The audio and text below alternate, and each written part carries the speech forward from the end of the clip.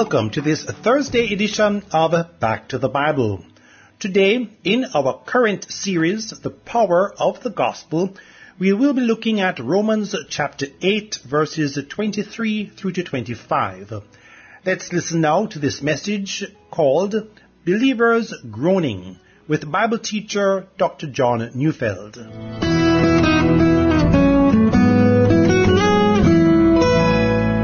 Years ago, I read about a product being marketed that never quite took off. It came in a little spray format. It was intended for dieters who had uncontrollable cravings for certain kinds of food they shouldn't be eating, and yet they wanted so very badly.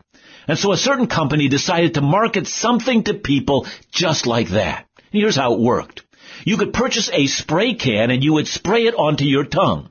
It would taste like ice cream or pie or chocolate or donuts, all sorts of stuff that any dieter would like to eat but really shouldn't because, well, you know, eating donuts and ice cream kind of makes you fat. And the idea was that you could spray a taste of donuts onto your tongue and you still taste donut without actually eating a donut. Now, as I said, this product never took off, and I think the reason for that is because a lot of people are just like I am. Look, I've done my share of losing weight in my life, and this I know. If I should spray the taste of chocolate on the end of my tongue, I'm telling you folks, I will not rest, and I don't care if it's 3:30 a.m. I will break into a chocolate factory to satisfy what has begun with an enticement on my tongue. A foretaste never makes me say, well, that's enough. A foretaste makes me say, I want more. It awakens in me a desire that is difficult to manage or control. And so if I want to lose weight, I try to stay away from desires that, once awakened, are not manageable.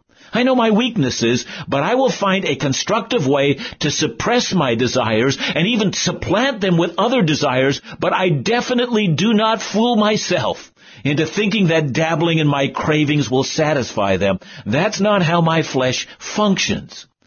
So much for whether or not it's possible to market the taste of ice cream in a can for dieters, but I'm using this as an illustration of something that God has done for believers. In Romans 8, Paul speaks of the desire for the life to come that God has awakened in us when He gave us the Holy Spirit. Now, the Holy Spirit is so much more than the taste of ice cream on my tongue, but like the taste, once you get it, you want more. Let's read Romans 8:23 to 25.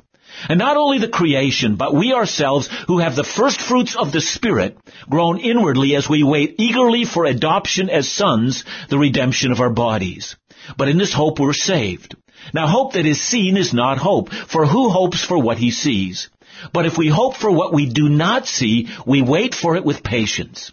Now I hope you can see that what I've done in my opening illustration.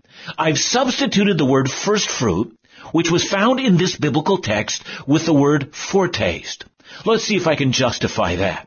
You know, in the Old Testament, there were 7 appointed feasts, 7 holy convocations, events that called the community to worship, events that Israel was required to keep every single year. This means that Israel had a sacred calendar which marked how each year was to be lived. And one of those sacred celebrations was called the Feast of First Fruits. Now, this feast was celebrated in the springtime, somewhere close to our present celebration of Easter. Unlike what happens in Canada and in the U.S. as well, we harvest our crops in the fall, but because of the climate of Israel, springtime was harvest time. And the Feast of the First Fruits was a celebration that marked the beginning of the harvest season. Now, this feast is described in Leviticus chapter 23, verses 9 to 14. At the beginning of the harvest, each Israelite was to bring a sheaf of the first fruits of the harvest to the tabernacle, and that sheaf was to be waved before the Lord. I mean, you could almost imagine everyone with a representative of their harvest waving it up into the air before God as an act of thanksgiving for all that God, in His faithfulness, has supplied. Now, of course, this was but the beginning of the harvest. Your offering on that day served only as a reminder that the rest of the harvest was still out in the field and that a lot of work and harvesting lay before you before it was all brought in. But this was your act of faith, that the rest of the harvest, which is what that sheaf represented, was waved before God. This was what was waiting for you. Now, throughout Israel's history, the idea of first fruits began to have a significance in other areas of life as well. Tithing was a kind of a first fruit. Whenever you gave your money, you gave before the rest of it was in as an act of faith that more was coming. Or consider the command that God gave of what Israel was to do when they entered the promised land. And I'm reading from Deuteronomy chapter 26 verses 1 to 4. When you come into the land that the Lord your God is giving you for an inheritance, and have taken possession of it and live in it, you shall take some of the first of all the fruit of the ground, which you harvest from the land the Lord your God is giving you, and you shall put it in a basket, and you shall go to the place that the Lord your God will choose to make his name dwell there. And you shall go to the priest who is in office at that time and say to him, I declare today to the Lord your God that I have come into the land that the Lord swore to our fathers to give us. Then the priest shall take the basket from your hand and set it down before the altar of the Lord your God. Now this is a passage of Scripture that has become quite meaningful to me personally because of a very special time while I served in pastoral ministry. A young man from my congregation had just received his PhD in computer sciences and had landed a very good job and had received his very first paycheck. He took that paycheck, which I guess he managed to get from his firm as an actual check, and he put it in a basket, and after the Sunday morning service was over, he brought it forward and he said, in keeping with Deuteronomy 26, and he told me he wanted to celebrate in this act of worship, knowing that there was a harvest of paychecks waiting for him in the future, but this first fruit was his acknowledgement that God was about to supply an abundance. And that's the background to the phrase in Romans 8:23, the first fruits of the Holy Spirit. Since Paul has argued in chapter 8, verse 9, that all who are truly in Christ have the Holy Spirit residing in them, and that the presence of the Holy Spirit in the life of a believer causes us to set our minds on the things of the Spirit and not of the flesh, we must therefore conclude that the things of the Spirit are the first fruit of the harvest that's still awaiting for us, ready to be brought in at the appropriate time. And so we begin to see how Paul is pulling together the entire teaching of Romans 5 to 8. Yes, we have been justified by the blood of Christ, and because of that, we are free from all condemnation. Yes, we were once in Adam, but now we're in Christ, our new Adam, which means no matter how deeply and how long we have sinned, we cannot be damned. We are recipients of abounding grace. Furthermore, we can't abuse grace as an excuse for sin, for we have been buried with Christ to our old way of life in our baptism, and we were raised to the new life of the Spirit. And because of this, we are enjoined in a fight against the flesh. While we now desire to do God's will, we wrestle with the flesh. But unlike those who simply whip themselves with the law, we realize that the law can only point out what is still wrong in us. It has no power to change us. But we're not fighting our warfare by whipping ourselves with the law. We're fighting our warfare by being led by the Holy Spirit. His presence in our lives is overcoming the slavery of the flesh and is rather giving us a boldness to approach the Father as sons and daughters, crying out, Abba, Father. Consider what we've already learned about the Holy Spirit. In verse 6, we are told about life and peace. And that has deeply satisfied our soul, that all animosity between us and God has ended. In verse 10, we're told of righteousness, the evidence of the life of the Spirit. In verse 13, we realize the power of the Spirit to put to death the sins of the flesh, to literally conquer those sins that seemed unmanageable in the past. And in verse 15, the cry, Abba, that deep, personal, loving, accepting access we have before the throne of the Father. But all of this is like the spray of ice cream or donuts on our tongue. It has awakened in us the desire for more. We will not be satisfied until the entire harvest comes in. And then, interestingly enough, Paul uses a word to express this passionate desire, this awakened desire. And the word he uses, well, it actually surprises us. It's the word groaning. We groan inwardly, he says. Now, as we mentioned yesterday, groaning can be a deep sound of pain which might emanate out of despair. But in Romans 8:23, these are the sounds of pain to be sure. But it is a painful cry that rises out of hope. We are eagerly awaiting or breathlessly awaiting our adoption as sons. You know, and when we come back, I want to help identify both the inner excitement all believers feel about the final consummation of all things superimposed over our present suffering and the ongoing battle for holiness. Stay tuned.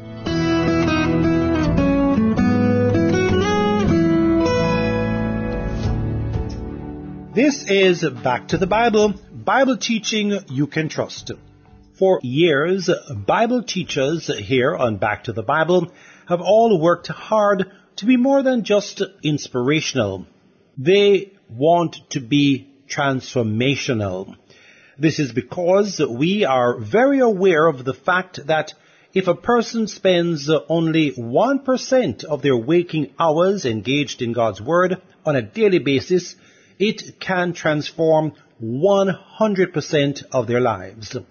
So you ask, what is 1%? Well, if someone is awake for 16 hours a day, 960 minutes, 1% of that time is 9.6 minutes.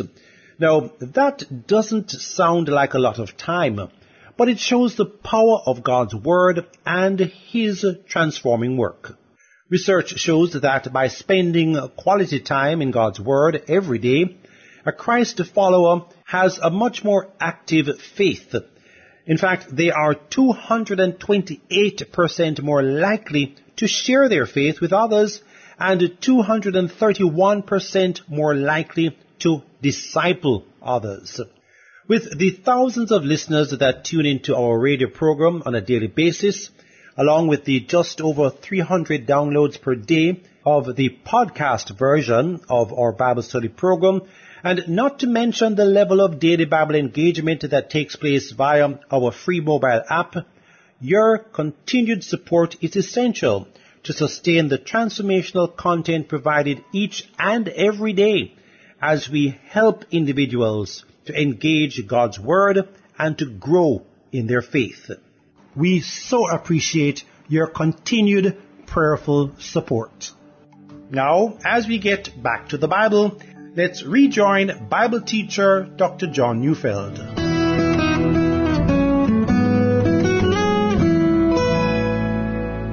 In Romans 8:23, Paul speaks of an inward groaning that believers experience. Because of the presence of the Holy Spirit in our lives, we are reminded of our incompleteness. For one, we are reminded that even though we have experienced the life to come, yet still we live now in frailty.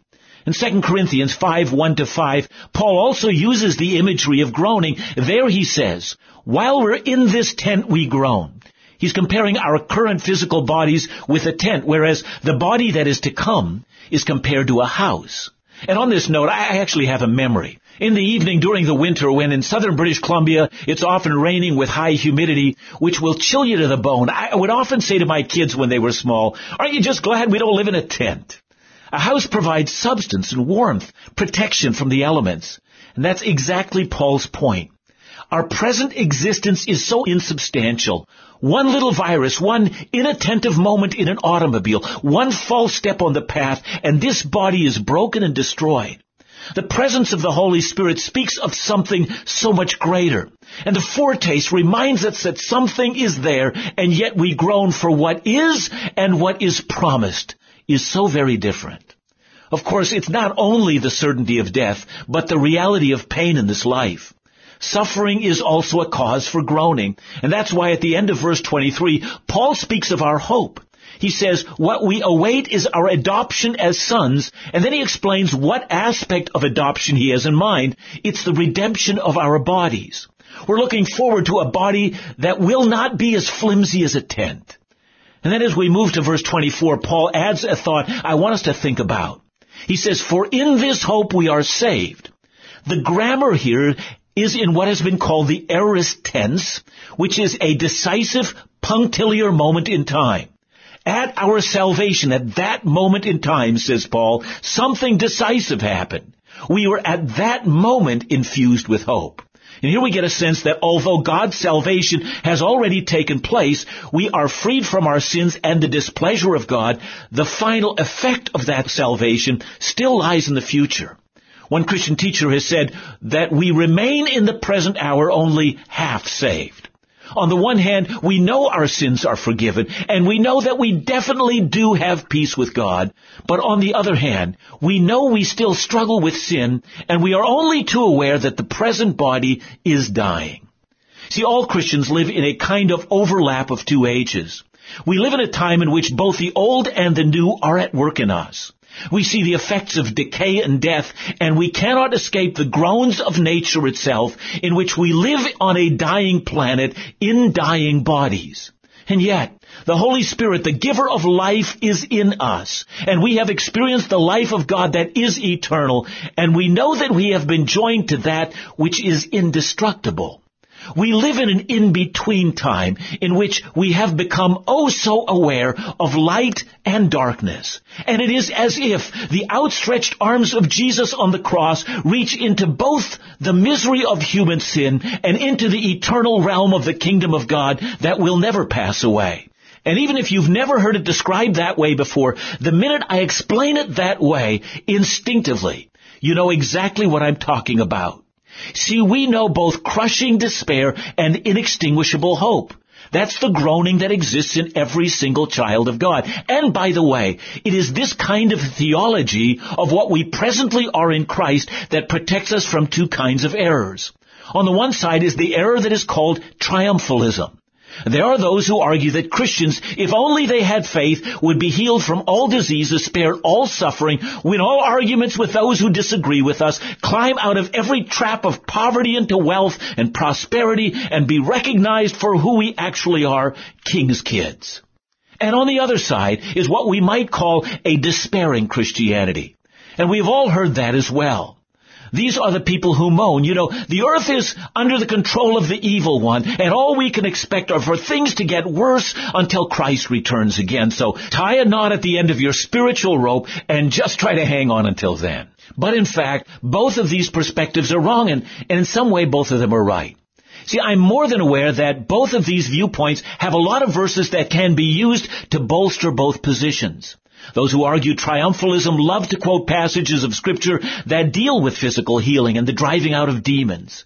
And those who argue for a despairing view quote the verses on cross-bearing and the call to suffering.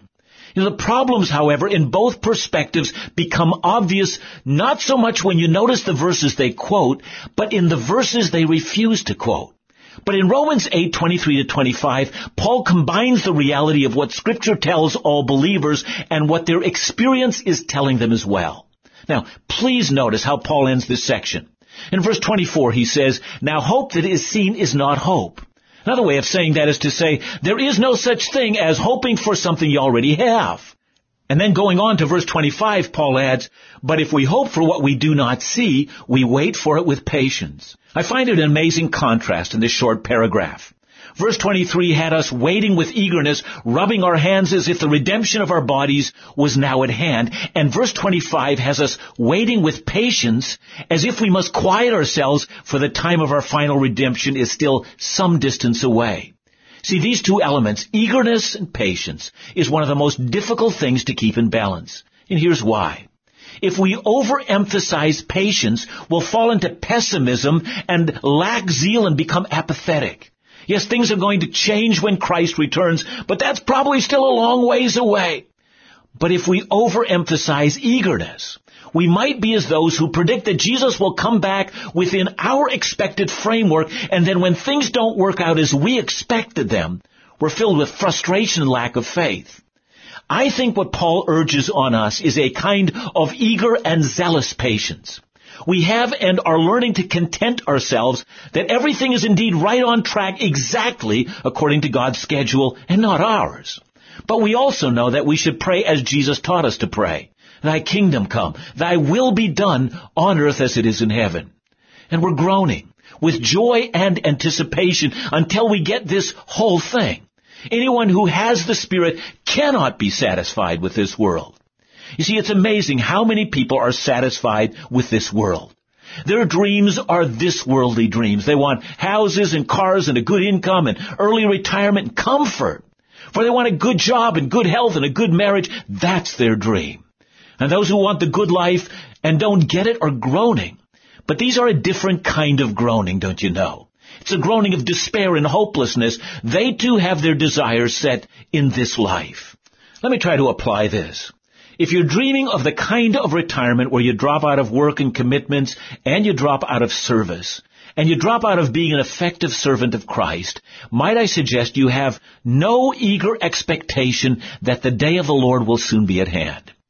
Some time ago in a little book called Don't Waste Your Life, John Piper describes the life of a couple with no future yearnings. Here's what he said. A couple took early retirement from their jobs in the Northeast 5 years ago, when he was 59 and she was 51. Now they live in Punta Gorda, Florida, where they cruise on their 30-foot trawler, play softball, and collect shells. Picture them before Christ at that great day of judgment. Look, Lord, see my shells. Piper said, now that's a tragedy. And it is a tragedy. And if that's you, you have lost your ability to groan with hope. And let me give you another tragedy. It's a picture of a couple serving God, finding it more difficult than they had ever imagined, and groaning that they didn't have the kind of success they had dreamt of. And if that's you, you've lost your ability to groan with hope.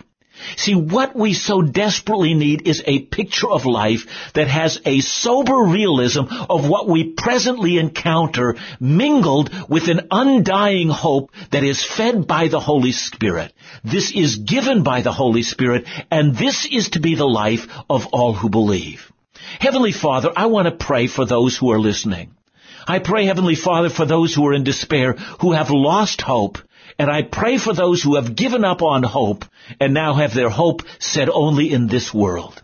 Heavenly Father, cure us from both ills. Heavenly Father, move us deeply again into the hope that comes with the longing of what will soon take place for the children of God. In Jesus' name we pray.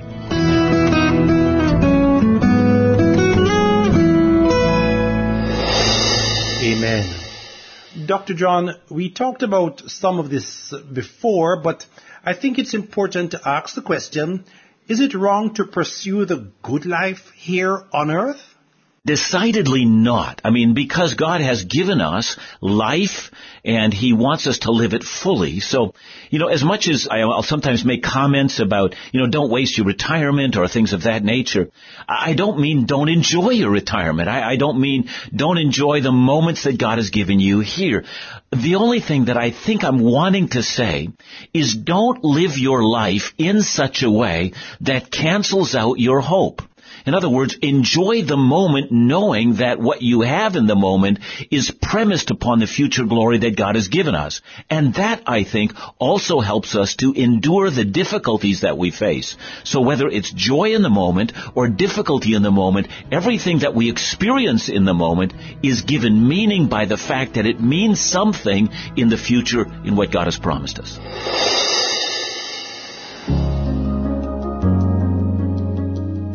Thanks for joining us today here on Back to the Bible, brought to you by Back to the Bible Broadcast Jamaica, in partnership with listeners who give in support of this ministry. Our office is located at shop number 22, Hagley Park Plaza, Kingston 10. Our office hours are from Mondays through to Fridays from 8:30 a.m. through to 4 p.m. We can be contacted via email at backtothebibleministry@gmail.com. Our office number is 876-926-5765, and our cell and WhatsApp number is 876-337-6295. To listen to this study again or some of our previous studies, they are available in our free mobile app along with other Bible engagement material.